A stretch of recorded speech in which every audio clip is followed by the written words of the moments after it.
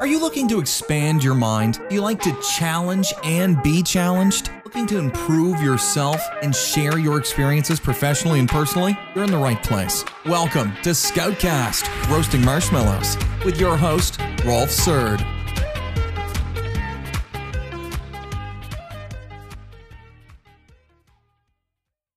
And we are live. Welcome to another episode of Scoutcast. My name is Rolf Surd and I'm your host. To introduce to you an old colleague of ours, Michiel Rook.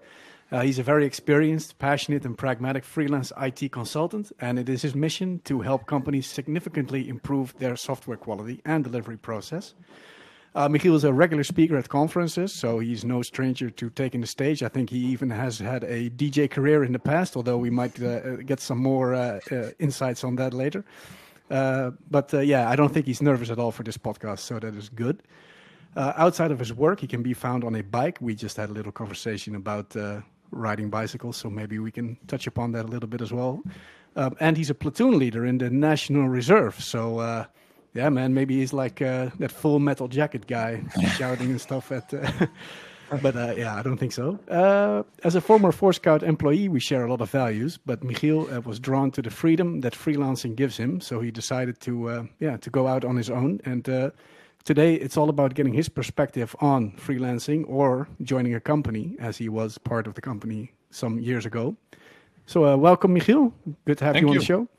Thank you. I'm glad to be here. Yeah, nice. And so we have some more people here in the studio today. So Arno is a regular guest here as well. Yeah. So Arno, did you ever freelance in the past? No, I never did freelancing. No. Never considered it either? I did consider it, but it never came to be. I always thought I had more to learn from other people. Okay. In my mind, it makes sense to be in a company then. Yep. And another guest that we have as well is Sylvester. Hey man. So did you ever freelance, Sylvester? I actually did, yeah. I joined a smaller company after leaving a previous employer. That didn't work out, so then I decided to freelance, which I did for, I think, almost 1.5 years. All right, so you do have some freelance experience then. So you know what it is to be in a company, you know how it is to be a freelancer, and you know how it is to actually start a company. So that's pretty cool. Yeah, I have lots of experience, yeah. All right. We would like to start out with a little exercise that we've got from the book from Patrick Lencioni, The 5 Dysfunctions of a Team. And it's all about, getting a sense of belonging for each other, show some vulnerability, hopefully break the ice a little bit, I guess. So we picked 2 questions, and I think we're all going to answer them. I guess it's only natural to let the guest be the first one to answer, because we are polite and educated people here. But he might be a bit scared, huh? Yeah, that's true, actually. He looks scared a bit. So the first question is, Michiel, how many siblings and where do you fall in the siblings order? I have 2, a brother and a sister, and I'm right in the middle. So my brother is older, my sister is younger. I'm the second in the order. Yeah, and I actually, I don't know your brother, but I actually have some music made by your brother in my record collection, which I didn't know, like that was before we even met, so it's pretty cool. It's Nicolay, so you guys should look it up, Foreign Exchange, some pretty good music.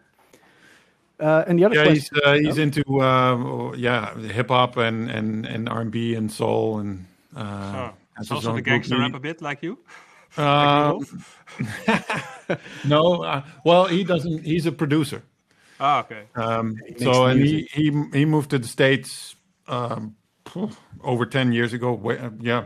Quite a bit over 10 years ago, 15 years ago, maybe even, for his career, and that's been going very well. So yeah, Nicolay, that's his artist name. To look it up, it's pretty cool. Yeah. And so, Michiel, what was your worst job?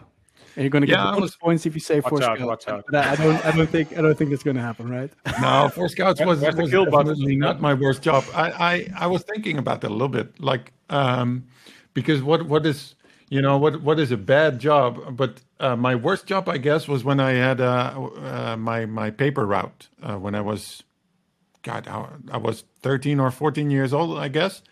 And I mean, the job was not bad in the sense that, it paid well. It taught me a lot, but especially like last week when it was so cold over here in the Netherlands, I saw pictures of people, on their paper route slipping and sliding with their bike all over the place. And I remember doing that. Like, you had your bicycle with then on the rear. Papers.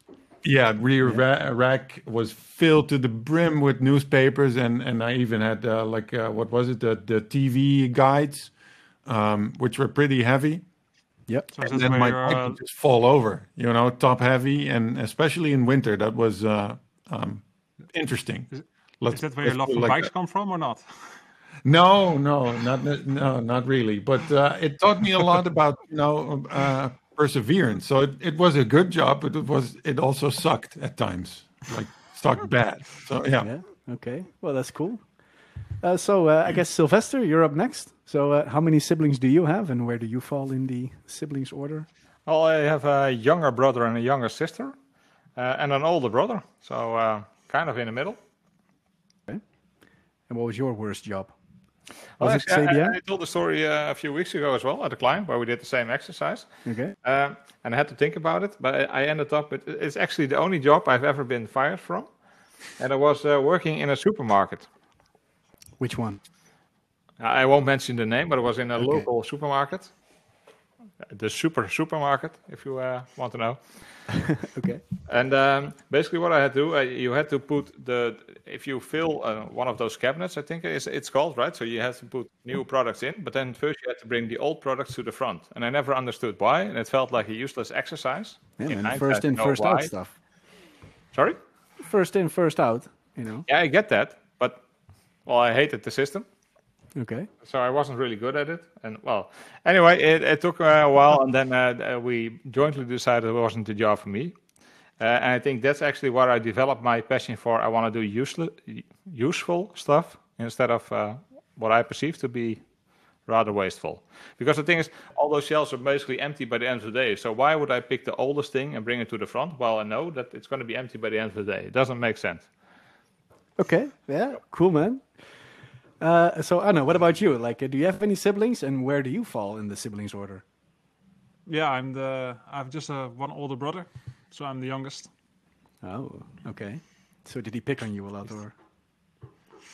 Well, I don't think so. I actually think I was pretty bad for him, to be honest. That's what you do as a younger brother. I can also see it with my youngest kids. It's Like the youngest is the most to be a bit annoying. smarter, or? Yeah, I can imagine. I can see that happening. Yeah. I think that's the way it works, Yeah. right? You cannot. Physique doesn't work, so you got to think of other ways. Yeah. So I think my brother took some pain here and there from the Okay. parents. I hope Alright. he's listening to this podcast, though. Well, now I I'm not think sure if I'm gonna. this might be a good start, right?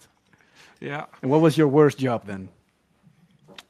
Well, my worst job was a summer job. I don't know. I was 15, I think. It was also at a pretty recognizable postal company, let's say. And what I had to do, go to the center of it, and it had like this long, I don't know how you call it in English, I think some sort of conveyor belt, where you have like crates, like 10 or 20 next to each other with a light above it, and then the post just went like this, and then sometimes it fell in a crate. And I did that like for hours, right? And if the crate is full, you have to get it out and put it on like a cart, and then put an empty crate in there again. That's the job. That's it. Factory work. Oh my god! So I think I did it for a few months, and I think I went brain dead there, but I'm not sure. That sounds very But I'm fulfilling. pretty sure my IQ dropped for at least 20, 40 points. So I think Right. that was my worst job. Yeah. Okay. Cool. Yeah. It sucks, man. So I guess that leaves me. Yeah. I am the second youngest of 4 kids. So I have an older brother and an older sister and a younger brother. So that's. Are they listening in or not? I don't think so. My youngest brother actually knows about the podcast, and I invited him, but he's kind of sucky. He doesn't respond to my invitation. So so either So he. this is official then, no, or not? Yeah, man. Hello, I'm- younger brother Rolf, are you joining? Come on, man. Yeah, I'm Don't be, calling him don't be out, pushing man. out. Exactly. Because he scared knows then. a lot about. Well, I don't know. He knows a lot about nearshoring and stuff. I don't think he's scared. I think he's just lazy, but we'll see. Or maybe he thinks the podcast sucks. That could also be it, right? I don't know. Yeah, then you can bring it on to say what we should improve, right? Exactly. Need some feedback. Yeah, and about my worst job, that's also in the supermarket, man. Like I worked at the Albert Heijn for like 1 year, and yeah, that was super sucky. Not so much the first in, first out stuff, but just like annoying customers asking me questions that like why certain products weren't sold anymore. It's like, yo, I just put them in, man. I don't know, right? I mean, and then they get angry at me for, not knowing why certain products aren't being sold anymore. Like, I don't know. I didn't understand it. So that was a pretty sucky job. So you do the same now at the supermarket or not? No, actually, no. I hardly ask the people that fill the stuff where everything is at, right? Because I know how annoying it is. Yeah. All right, man. So that's a pretty fun little exercise. But I guess now we can go on to the actual subject of the show, right? About freelancing, because Michiel chose freelancing over joining a company, and we would like to know why, Michiel. I guess it's more than one reason, right? Oh yeah, there's a few. I started in 2009. Yeah, that's when I registered my company. So that's some years ago already. And I remember I was sort of on the point of changing jobs. The job I had at that point I didn't like, and I wanted something different, and that triggered me into thinking like, what do I want to do, and do I want to join another company, or do I want to start my own? Do I want to, and would that be just me, or do I want to hire people at some point? So that went through my mind as well, and I ended up choosing, at least at that point, a freelance business, just me and myself and I. And how old were you? Well, 2009, so that's 12 years ago. That's 28. Okay. Yeah. So I had some work experience behind me. I was a few years before I graduated from university, and while I was still studying, I also had some work experience. So I had a bunch of experience, but I was like, okay, I wanna see what's out there. And one of the things that I think triggered me the most, or was the biggest reason, was I want to see many clients and build up experience that way, and then share what I learned at client A with client B, and do that in a quick fashion, and then figure out what I want to do, and what I also felt that being a freelancer gives you some distance to a company, and that's the same for all consultants, of course, whether you are a freelancer or whether you are employed by a company and you consult at another company. There's always a certain amount of distance, and I think that's a good thing. That's intentional, and to some degree, that's why we are hired to consult at companies, I guess, as well, because we're not, from the same same background, and so that helps in seeing things and addressing things. So those were some of the reasons. What's that? So you don't have the feeling like, okay, you always have the distance, but that also makes you not part of it. Doesn't that bother you? Yeah, I mean, it's a double-edged sword, of course. Having the distance means you're automatically, you are and you aren't part of it. I mean, I've been at some clients for months, or in some cases even years, and so then you are part of it, but you're also not part of it because you're not part of the what's the proper English word for that? But the personeelsvereniging, for example, the employees council and the employee club and whatever. You're not invited to the. No, and the emails that are about what's the the how they deal with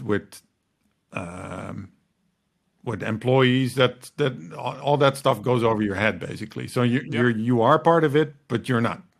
So that definitely is a part of it. Yeah. But it's not bothering you enough to say, okay, I want to be an internal, or did it at one point do? Well, at one point I joined 4Scouts as an employee.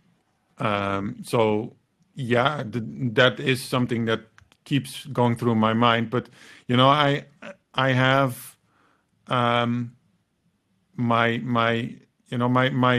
fixed colleagues, if you will, my long-term career. I've been with as Rolf said in the introduction, I've been with the Dutch Army since 2010. So I've been serving for 11 years now as a reservist, and that's my family, my colleague group, if you will, right? That's the sort of the thing that doesn't change. It hasn't. Well, of course it changes, but that's I'm an employee with the army essentially.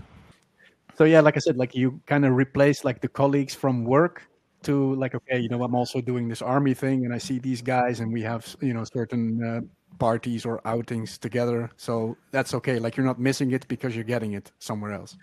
No, that's part of it, and to a certain degree, I mean, I've had clients where I was very much part of the group, where even though I was a freelancer, and I've also had clients where you always felt like the odd duck, and you always felt like, okay, this guy is temporary. We hired him to do X, Y, Z, and once X, Y, Z is done, then bye bye. But I've also had clients where people were sad to see me go. You know, regardless of whether I chose to go or whether they ran out of money or whatever. So it's kind of a mixed bag. You know, I've had one of the things that was very interesting to me now that I remember it. When I just started out in 2009, I came from a job where people had difficulty giving compliments to each other.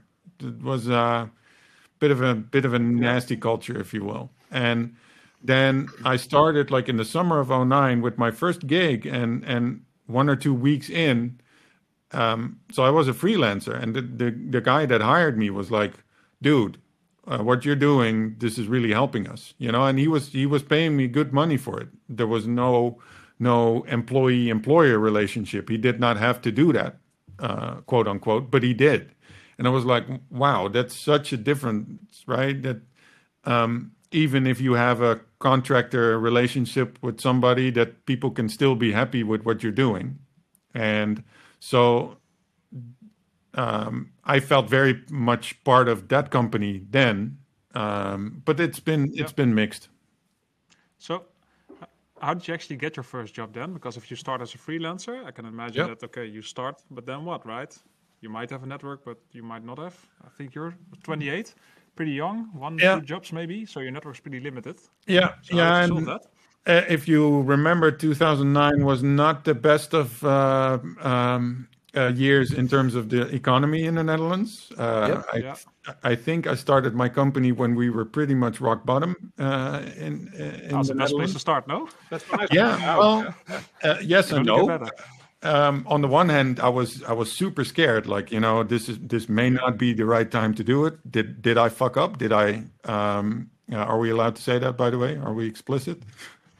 Well, we've had some we had some hiccups in the past, so but we tried to limit it a bit, but it's okay. It's okay. So did I make a mistake in choosing this path now this year, 2009, or does it help me to get rid of, you know, the administrative stuff that you need to do when you start out, you know, to fill in this, submit that. Yeah. I got all that stuff out of the way, and then at some point that train started rolling, and I was glad that I had all that stuff sorted. But coming back to your question, Arno, how did I get my first gig? Well, I started advertising myself on a few sites, and some stuff came from it. Some were more idiotic than others. Like I remember there was somebody that wanted me to build a social media site akin to what Facebook was at that point, and I said, "Okay, what's your budget?" 3,000 euros. I said, "No, not so much." So I had a few of those, and I was like, "Okay." And then by chance, I stumbled on a company in the city where I live, Utrecht, and they had a few things going on. and I ended up working for them for months, and that sort of bootstrapped my network. And the networking thing is difficult. It can be difficult. I'm not very into cold calling people. Most people don't like being cold, so that But in that time, were you already thinking about how to position yourself, or was it more like, I'm just going to talk to people and see what happens? Because right now, I think you're positioned yourself on a few things. Yeah. On the Well, CI/CD part, right? yes, exactly. Is it something that grew? Is it something that already was, or? No, that grew over time. I was at that point, I was just a developer. And of course, I had my ideas and my opinions, but the focus on continuous delivery and DevOps came over time. And I was doing a lot of these things even without being aware of it consciously, like the DevOps thing. To you. Yeah, I mean, DevOps I was doing in 2003-4, because I was part of a small company back then, and we just had to, there was nobody that we could call to configure our servers or whatever. We had to do that ourselves. So even though we didn't call it that, we were doing that, so it was, I guess it was only natural that given what I am passionate about, that I grew more into doing that. So that's what I focus on right now, mostly, like CI/CD, DevOps, transformations, stuff like that, and quality as a whole. The focus on quality in software, and then through quality get speed rather than the other way around, because that rarely works. And that's also how I guess we found each other. You sort of one thing I found out is that the number of people in the Netherlands, at least, that think about this thing on a high level, that group is not so big. No. So it was only natural that you at some point you meet those people, and that I met Sylvester first of everybody, and that was, when was that, Sylvester? I'm trying to remember the year, but it was at a big job publisher, a job board. Yeah, 2014 was that, or maybe earlier? 2014, 2015 maybe. Yeah. I still remember, and coming in as a freelancer, and he was doing PHP, and I'm like, what? But I know, turned out to be okay. Yeah, and that the work that we did, and also the work that I did before and after, that very much shaped the direction I'm taking now. And that's I'm not. I like planning, but I also like to have things develop organically, like. And that's what this is. I mean, I found my passion. I found the thing that that I like to talk about, that I like to read. Is that also how the speaking at conference came about, where you just said like, hey, let me just see how this goes, and you just kind of fell into it, or was it also something that you said like, nah, this is really something I want to do in order to position myself as a freelancer? A little bit of both. I started initially. Submitting to conferences based on tools, so doing talks based on tools, doing a demo of a tool or whatnot, and I found that while people were interested in it, I really wasn't that interested in it. And at some point, I had enough experience, I felt, that I could tell stories, case studies, and storytelling and case studies, learning. Those were the conference talks that I always liked the most listening to, as an attendee. Yeah. And this was around the 2013, 2014 period as well, that I started developing like, okay, I now have enough stories to tell. Now I just need to figure out how to tell them. That's the most difficult part. I found that while you have something in your mind, creating a structured story about that is very difficult. And then it was sort of one thing led to another. I started getting accepted at more conferences. That shaped my thinking. That led to me having more of a profile on those subjects. Vice Being a versa. network, maybe. Yeah, exactly. That And led did you to ever have, some gigs. Yeah. And in your freelancing time, right? Especially at the start, I can imagine. Did you ever not have a job, like be on the bench for a few months, or is it always like consecutive jobs after each other? The most amount of time I spent on the bench in all those years, I want to say, is not more than 1 or 2 weeks. Yeah. And So that's I not really a problem for remember, you. especially in the first few years, when you haven't really listened or realized that there's only so much hours in a week, and while you can work all those hours in the week, that tends to get old pretty fast. And at some point, I was like, okay, maybe I need to slow down a little bit, and then I built in some off time between 2 gigs, and that was my girlfriend was like, Vacation. what the hell? Is that you? You're building in off time? Yeah. And that, Yeah, and then she said to you, go back to your job because this doesn't work for me, or? no, we, I mean, that worked out very well, but, Okay. that's something that, yeah, you only have to, you have to experience. At least that's what I think. One of the problems with freelancing, is that the only direction of scaling you have, well, you have 2 directions, right? You can either increase your hourly rate, or you increase the number of hours that you work. Those are the two axes on which you can scale. The hourly rate, there's a sort of a limit on it, right? Dictated by the market, the conditions. I mean, I could So you ask reached for. it, or Well, I could ask for the rate that, for example, a top lawyer would ask. I could ask for it, but I just won't get it. oh, maybe you should be a lawyer then, huh? Yeah, maybe. That's boring. Yeah, I guess I would not be very good at that. I would hours other stories. hours in a day are also capped, right? Like you can only work 24. Yeah, and that's what I found out the hard way. Yeah, actually, you can do that days in a row, right? So Yeah.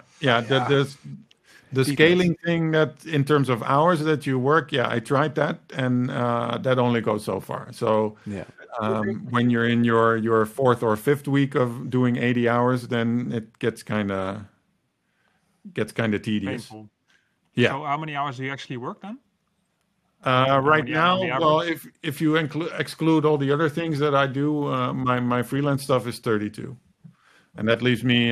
That's something I've learned over the years, so that I have time available for other things. My army work, that takes up significant amounts of time.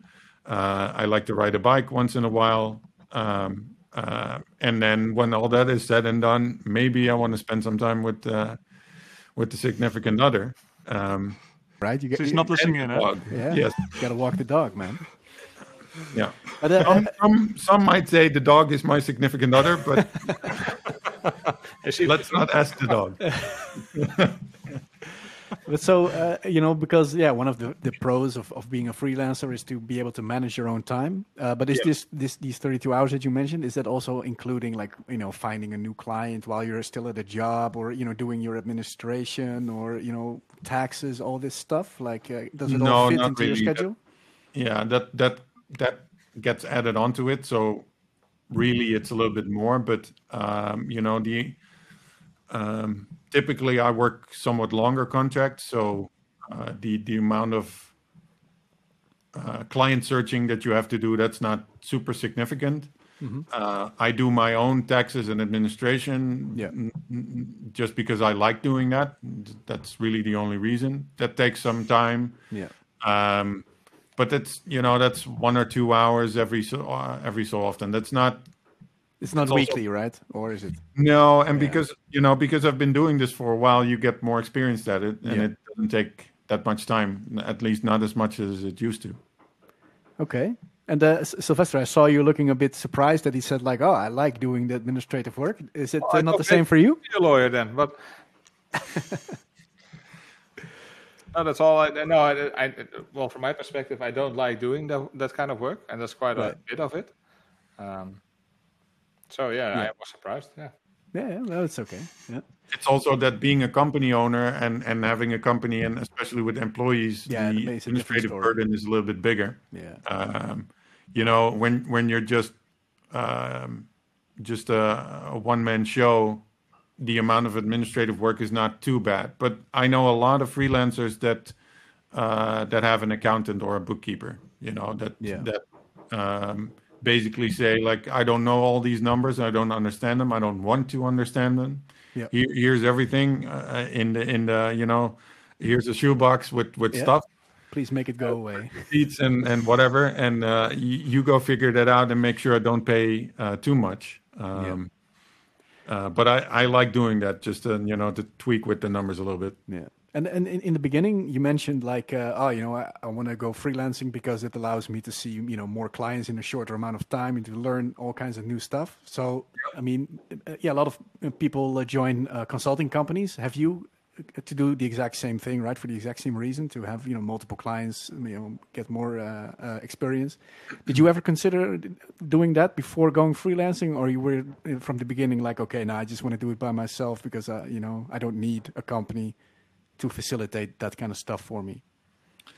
Well, in the beginning, no. When I started, it was like, okay, I want to try this on my own. Right. I think that was mostly it. Like, can I do this? Mm-hmm. So it was not so much, or not only a question of me wanting to go freelance, but also a question like, can I do this? Is this something that I can make successful? Is this something that I can do, that I can excel at? So it was more of a test for myself as well. And then at some point, when I met all of you, that the question of, do I want to do this as an employee, became a little bit more interesting. And as it turned out, I mean, I was with 4Scouts for, I think, exactly 1 year. Yep. Yeah. And as it turns out, the work we do is similar, so it wasn't about the work. Mm-hmm. But ultimately, I want to be the only one that I have to deal with in terms of, look at myself in the mirror. I want to be the only one accountable for my own success. Yeah. And that's ultimately what made me go freelance again. Like, being part of a company has plenty perks. Yep. That wasn't the problem, but I want to be accountable for what I do, and me alone. And that's ultimately what led me to to go freelance again, to resume my freelance business. And no regrets, right? So no, not right now. No. Yeah. Oh, that's good, right? Yeah, because I mean, I don't think in terms of regrets ever. I think in terms of possibilities, things you tried and things that you learned. Okay. And I think I would have regretted not trying it. Yeah, of course. It's better to try and fail than not try at all, right? Yeah, and it's a period of time. I mean, we've all worked very well together, even when when I was still freelance and when I was a 4Scouts employee and after. All of you have always been an important part of my network and my circle. So whether it's freelance or as an employee, that doesn't matter to me personally. And it's about the work we do. Yeah, I think more than anything. Mm-hmm. Okay. I also consider it to be an experiment, right? Because I still remember those conversations. I also remember that I pushed rather hard to convince you or to trigger you. Let's make it. Yeah. Well, to put it in your words, you kept on nagging until he joined. Yeah, that's what I said before this podcast. But so anyway, you can also just say what. I just want to put it out there. Oh, and that's very close to reality. Yeah. It worked, and I thought, well, I think this is better. But I think what you just said is actually kind of spot on, right? You had your own. You want to have your own responsibilities, your own schedule, your own course. And that makes sense. I think a company is basically, in the end, it's a group of people who want to move in a similar fashion, right, as a team. And I think that's the difference. At least that should be the difference. I don't think this is the same for all freelancers, though. No, I don't think so either. Some of them very much are in it for the money. some of them are in it for for altruistic reasons. Well, I'm in it. What? I've also met freelancers, and I don't consider them freelancers anymore, that have been on their same spot for 9 or 10 years. Yeah. That doesn't rhyme with. In that case, I think it might be more about the money than anything else. I don't know. Yeah.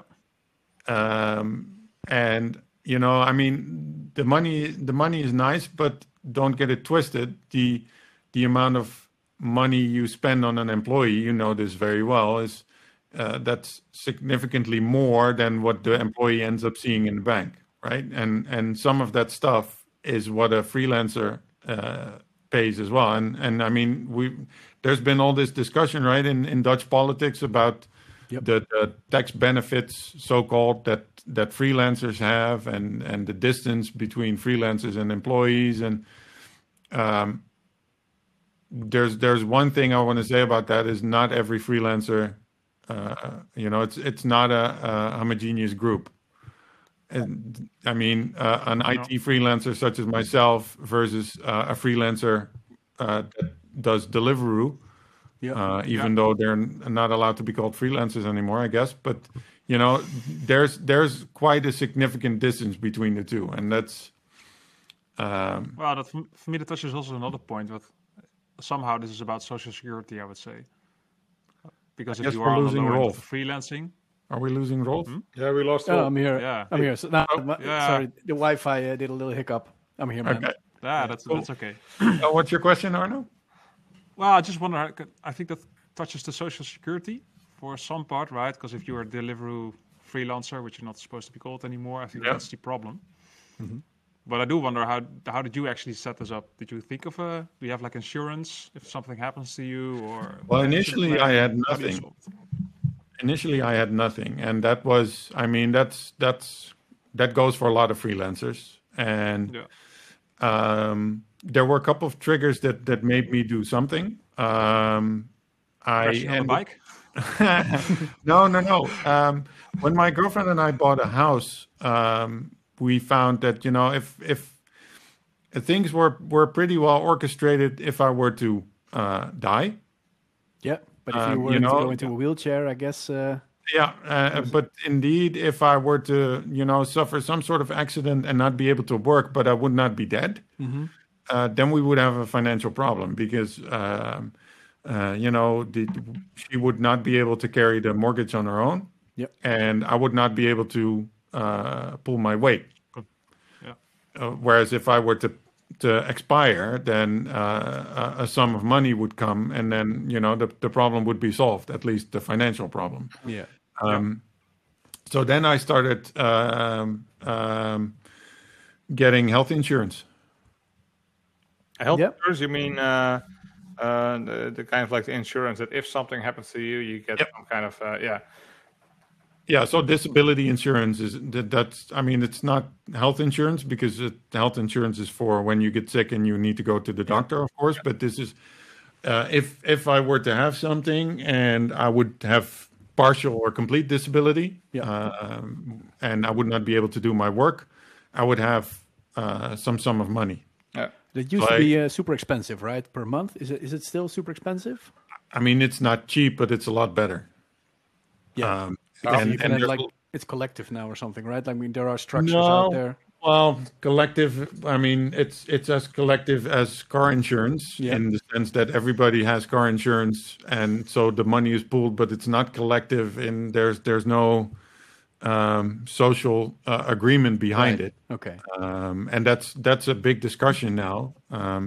One of the gripes I have with it is that there's the potential for rejection on medical grounds, which you do not have as an employee.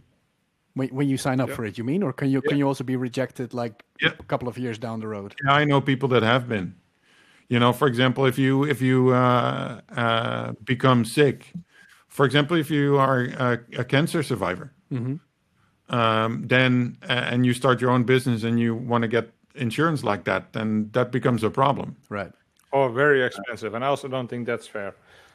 No, it's either going to be very expensive or they reject you outright. but you will have some sort of issue to deal with. But yeah, so I ended up doing that, and I have a few other, like if I were to end up at a client, like kicking over a plant or something like that, break something, something physical, I have some insurance for that. And also maybe like if you need to hire a lawyer or something, do you have insurance like that as well? Yeah. So there are some insurance stuff. My personal belief is that you should only insure what you cannot pay yourself. Yeah. So that's why we have car insurance, so that if you run your car into something or somebody, that's usually something you cannot pay on your own. So that's why you have insurance. If fire insurance for your house, you probably cannot pay constructing a new house. But if I were to, I don't have insurance. I don't have insurance for my laptop, for example. Yeah, right. Makes no sense. Yeah. No, that makes no sense. Or your phone, right? When you buy a new phone, they always ask, like, do you want this insured, sir? Like, no, thank you. Actually, I found out I am insured for my phone. I dropped it once. Well, that happens more often than you would think, but... Yeah, I have. I mean, I buy my phones with credit cards, so most of those credit cards have automatic insurance. And that but if you can be very nice. Time, then they start giving you advice on how to deal with your phone. So it's kind of weird. But yeah, that's some of the things that I don't insure. Right. And you mentioned car insurance. Do you still have that BMW, that M3 or something? Was it? No, it's not an M3, but it's a 3 Series. But I'm going to try starting it tomorrow. I haven't. The thing hasn't started for nearly 2 months, I guess. Okay. Because of the lockdown, there was no. I mean, we have one car that we use to do groceries and stuff, so it's been sitting in the garage for a long time. All right. It's still there. I checked today, but that's going to be interesting then. Yeah. Yeah. Rusty. Yeah. Well, at least you're insured, right? If it's I guess you're not insured for letting it rust. So. No, I don't think it will rust because I mean it's in the garage, but yeah. Cool. And do you see yourself being a freelancer until you can retire, or are you like, no, I want to either start a business with a product, or I want to join a company and do something I believe in, or are you more like, okay, nah, man, I'm just gonna freelance until I get enough money to quit? Yeah, to be honest, I don't know.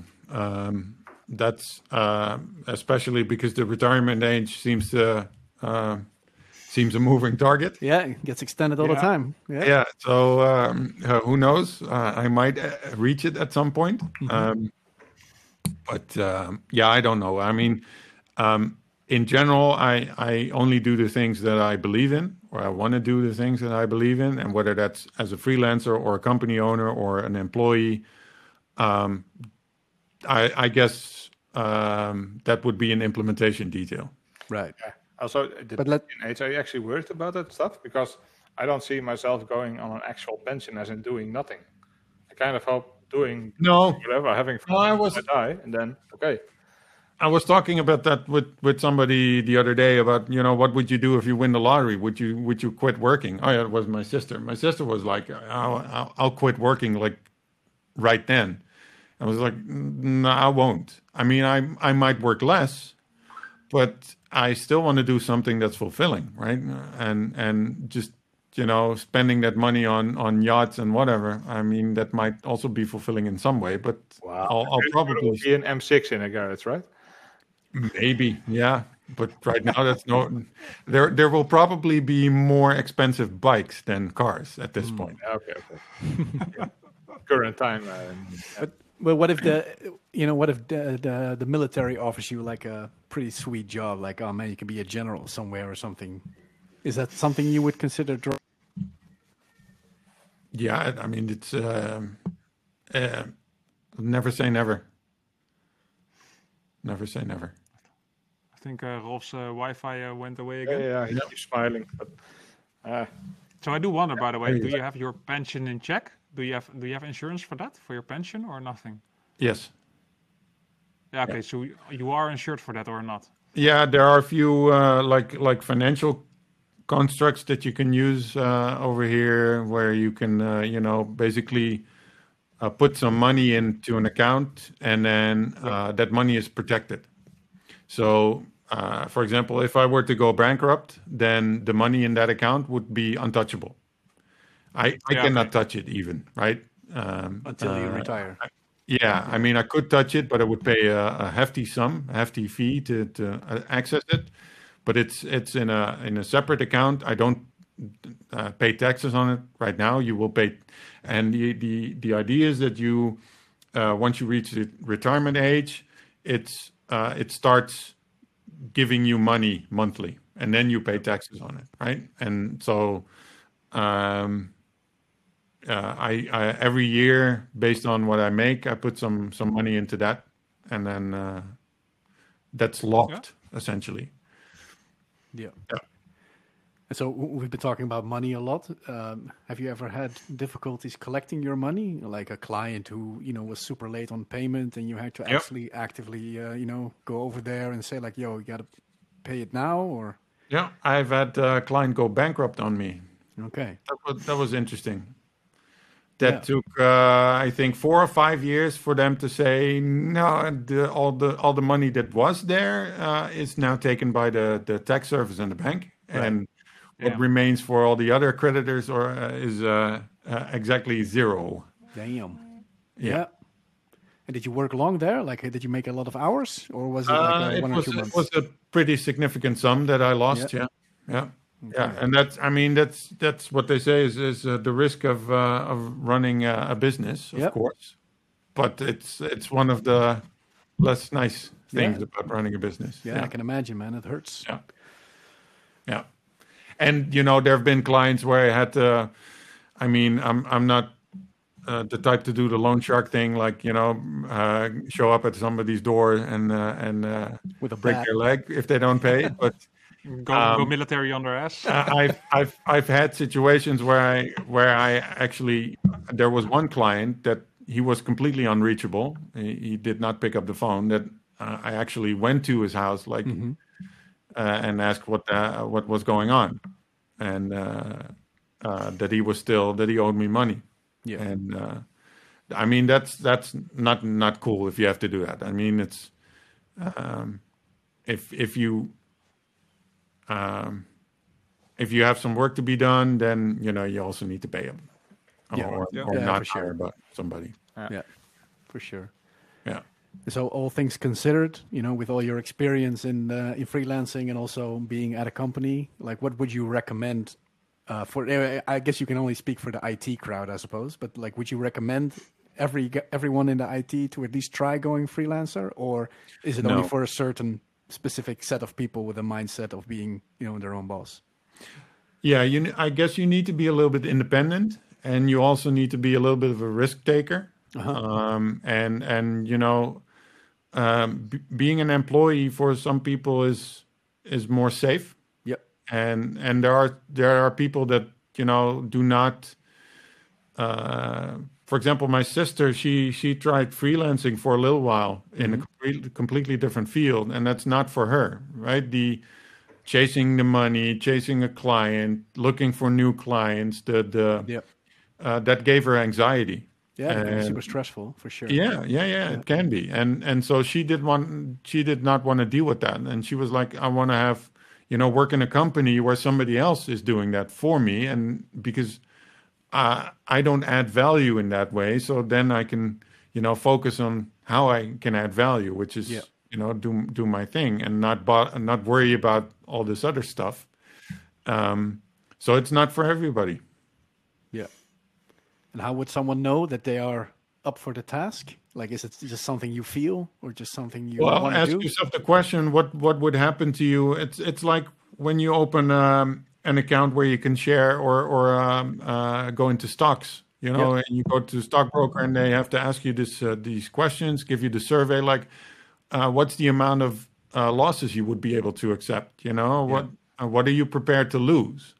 Yeah. And I think that's one of the key questions. Like if you are an employee right now and you were to go freelance, but you cannot get a client, or you get a client that doesn't pay up, or something like that, and you would have to essentially eat your own money for a while. Yep. Do you have a buffer? Do you have savings. Are you comfortable with that? Yeah. Are you comfortable with not knowing maybe how it's going to turn out, not knowing what it's going to be like a year from now? And if you're not comfortable with that, then maybe it's not your thing. Yeah. Well, I think current times kind of prove you never know what's going to happen in a year. No, of course. And for me, it's also it should not be just about the safety, right? Because honestly, if the only reason you're being employed by someone because you feel safe there, I don't think that should be it, right? I think it's also about you want to be part of a bigger thing, right? Being part about a group with a shared vision. If that's your thing, if that's what you want to do, then I don't think you should become a freelancer, unless you join forces with other freelancers and basically become a company. But yeah, and even so, I mean, you need to have some sort of an independent mind, and now the independent mind can function very well as an employee as well, right? But I've also encountered people that were maybe docile is not the good word, but I think you know what I mean. Is that passive or to some degree that do the work. Mm-hmm. Show up at 9, leave at 5. They do the work. It's of reasonable quality. I mean, it's not spectacular, but it's also. I mean, it also doesn't. It's somewhere in the middle. Yep. Story about the supermarket, I think. and I think people that are comfortable with that, they would not work in a consultancy like Scouts, but they would also not work as a freelancer. No. Right. Because they would simply be too passive. Yeah. Well, while you say that, I remember what I just said, right? I still encounter freelancers that have been working somewhere for 10 years, and they feel like, the type of person you're describing. I don't know how they did it, or maybe they're the outliers, I don't know. Or they forgot to fire them. Right? Yeah. Or maybe it's kind of like The Office. Or the It's like Milton, right? Yeah, the red stapler. Yeah. I don't know. Yeah. All right. So I do have another question, right? Just my last one. Were you ever fired from a gig? Like, got contract, bye-bye. I was fired, but from I was also like Sylvester. I was fired at the supermarket where I was working. But I was never. I mean, I was. No, fired did not happen. I mean, as a freelancer at least. So what does happen is right. Just to be completely clear. No. There was a mutual agreement, right? So yeah, mutual understanding. No.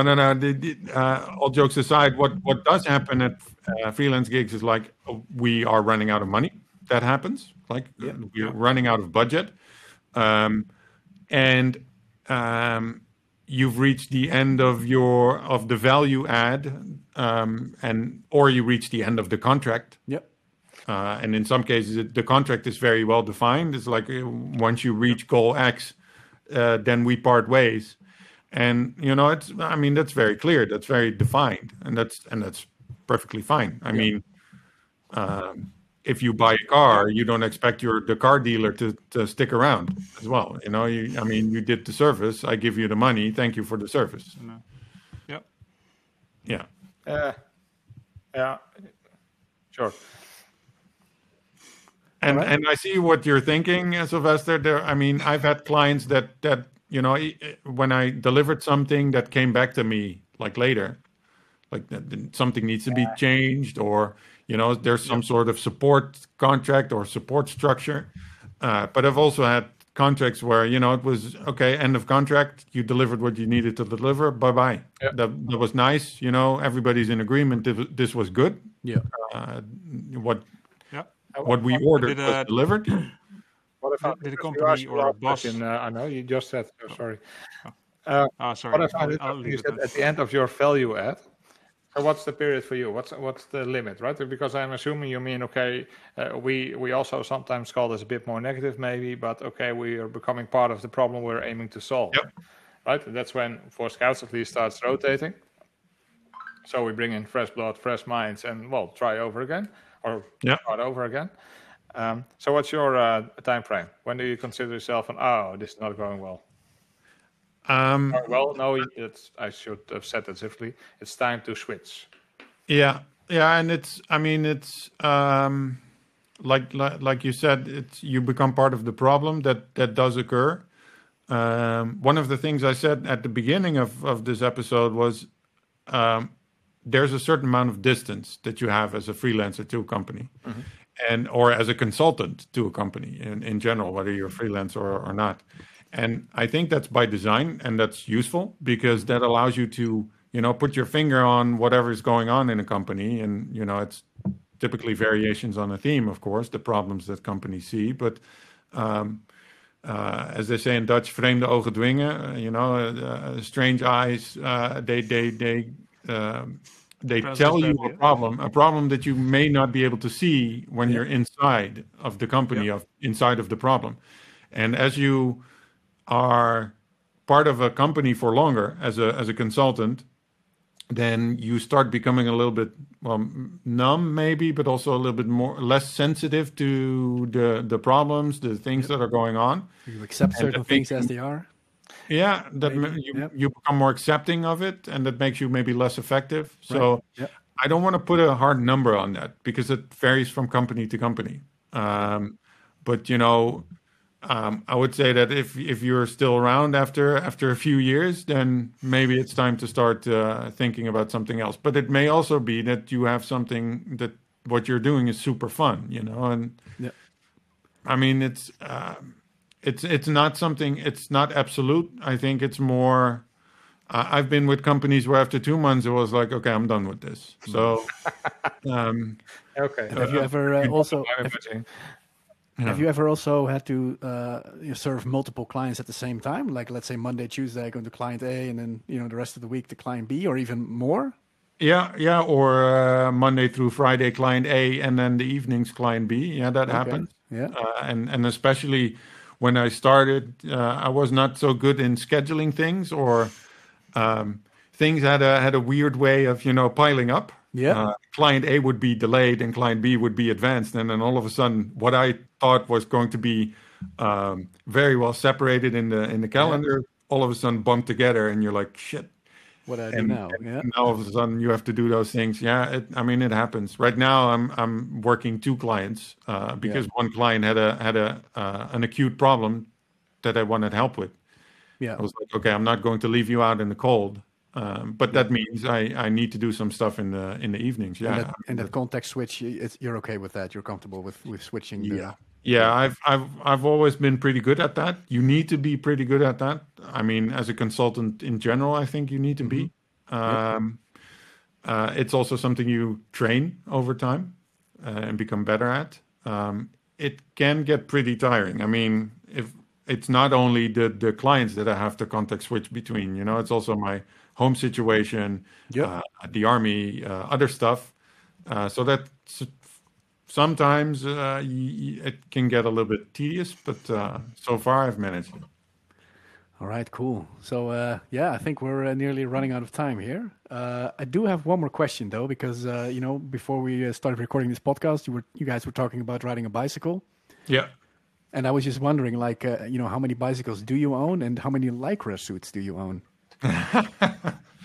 How many bikes do I own? Well, always one less than I have to own. That's the rule. Yeah. The right amount of bikes is n+1, where n is the amount of bikes we have. So I have 3 right now. 2 road bikes and 1 mountain bike. But I can see the 4th coming already. And then your girlfriend forces you to get rid of 1, or is she okay with you adding 1 to the roster? Well, she doesn't see them because they're stored in the garage. So that's a smart move, right? Yeah. But the Lycra suits, I mean, she chuckles about them from time to time because I'm almost a mammal. Almost, okay. Middle-aged man in Lycra. Yeah, almost. My excuse is that I try to ride bikes on a level. I race on amateur level, but still I'm a mammal, and I have enough Lycra suits or sets of clothing to have 2 or 3 sets for every season. Okay. So that's enough, you would say. And I can switch around, and I have clothing that ranges from what was it last week, -10 or something. Yeah. Comfortable to something like +35 and everything in between. So I have a lot of clothes. Okay. It's an expensive hobby. All right. Yeah, well, that's cool. And so you said that you were doing races, like amateur races. So I guess, I'm not sure if I should be asking this, but I'm going to do it anyway. Like, do you have to shave your legs for those? Some people say that I do, but I don't. But you could be faster, man. Say, not yet. Yeah. Okay, but you've managed to postpone that for now. Yeah. Okay. Yeah, and and that's not really my thing. Okay. Yeah, that's cool. You Okay. Do we need proof, or are we okay with this? I'm okay with that, to be honest. But, I'm not sure my camera would show it. yeah. Okay. It's going to be a picture later on. Okay, that's fine. Yeah, we'll put it in the show notes. All right. All right. So at the end of the episode, we usually ask everyone to send a tip out to the listener. I think we forgot last episode, so I want to reinstate that for this one. So I don't know, Michiel, do you have a tip for the listener? Like I don't know, music or anything in particular? Freelancing maybe, or Yeah. I want to give. I've been listening to the Talking Sopranos podcast. All right. I'm a big fan of the Sopranos, the series, and I rewatched it last year. And then I found out that two of the actors, Michael Imperioli and Steve Schirripa, they have a Talking Sopranos podcast where they Michael played Christopher, one of the main characters, and Steve played Bobby Bacala, and so they have a podcast where they do one single episode is one single Sopranos episode, and they have a guest, another actor or director or whatever, and then they go through the episode and have stories and whatever they encountered. So that's something that's very cool. All right. That's cool. Yeah. Sounds good. Sylvester, do you have a tip for the listener? Cool book or something? Let me think. Yeah. Well, you think maybe Arno? Do you have something? Then Sylvester can look around and. Oof. I also have to think about it, to be honest. All right. Well, then I guess I'll give my tip at first, so you guys can think of one. So last weekend I watched a nice movie on Videoland. I think it was. It was called Wat is dan liefde? It's a Dutch movie, and I had a blast watching it. It sounds a bit cheesy, but it's actually a lot of fun, right? It's like a comedy. So did you get an answer? Come with Temptation Island, to be honest. Well, Temptation Island is done now, man. Like yesterday was the last episode, so. And did you get an answer about what is liefde? Yeah, at the end. Did they explain? Okay. Well, they didn't give. They broke up, huh? Yeah, exactly, man. But hey, no spoilers. No spoilers. No spoilers. Oh, I finally came around to reading this one, Eckhart Notes. I'm not sure if you've read it. I have not. I actually think it's pretty cool. What's the author? It was rather unique in all the way we organized and how much responsibility we pushed back. But apparently he thought about it a long time ago. That's cool. Who is the author? Eckhart Vincent. Oh, all right. He's the founder of BSO, the company. No longer exists. Anna, did you think of something or? Yeah, it's got for the people with kids. I think everybody should watch I've watched 2 episodes now. I think watch the series Klasse. I think it's called. It's Dutch. Okay. But it shows a bit the difference between social classes on schools and what it does with kids, and it's pretty disturbing, to be honest. Okay. How? As a father, you should watch it, and then I'm like, bring your own opinion on that. All right. I think that's for another episode. Yeah, we can have a podcast about kids for sure. No problem. Oh, you can bring the kids. Well, I don't know if that's a good idea. Yeah.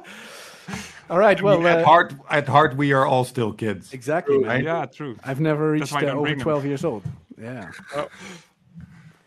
Cool. Well, Michiel, thank you very much for joining. It's nice seeing you again. It's been a few years, I think, since we spoke. So this is pretty cool. I liked it a lot. Arno and Sylvester, I want to thank you guys as well for joining in. Thanks a lot for having me. And after Corona, we'll reinstate Beers and Barrels, I think. But and a pool game has been a long time coming. Yeah. Although our office is about to, we canceled the lease. it's gone. But, Yeah, okay. Yeah, fair enough. Yeah. And where's the pool table going? Into the pool behind you, Arno? Or? I thought your garage. I just heard it's kind of like a man cave, so no? My BMW would object. But we'll see. Yeah, but it's on tape now, right? So you guys got to make it happen. I would love to hang out one time again. Sure. Yeah, likewise. Cool. All right. Well, and I would like to thank the listener as well. Although, there we go. Yeah, sorry, I had a little hiccup there. So, yeah, I want to thank the listener as well.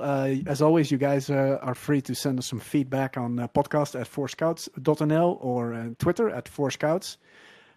You could also send a voice message on our Anchor page. That's the message button right there. So please do that. We would love to hear you, what you have to say. Michiel Rook, where can people find you? I'm on Twitter. It's @MichielTCS. And my first name, last name, .nl. All right, michielrook.nl. We'll put that in the description of the episode as well. All right, thank you, everyone. And until next time, bye-bye. Cool. Thanks, guys. Bye. Ciao. Thanks so much for listening to this episode of Scoutcast, Roasting Marshmallows, with your host, Rolf Surd. For more great content and to stay up to date, visit 4scouts.nl and on Twitter @4scouts. If you enjoyed today's episode, please leave a review and subscribe, and we'll catch you next time on Scoutcast, Roasting Marshmallows.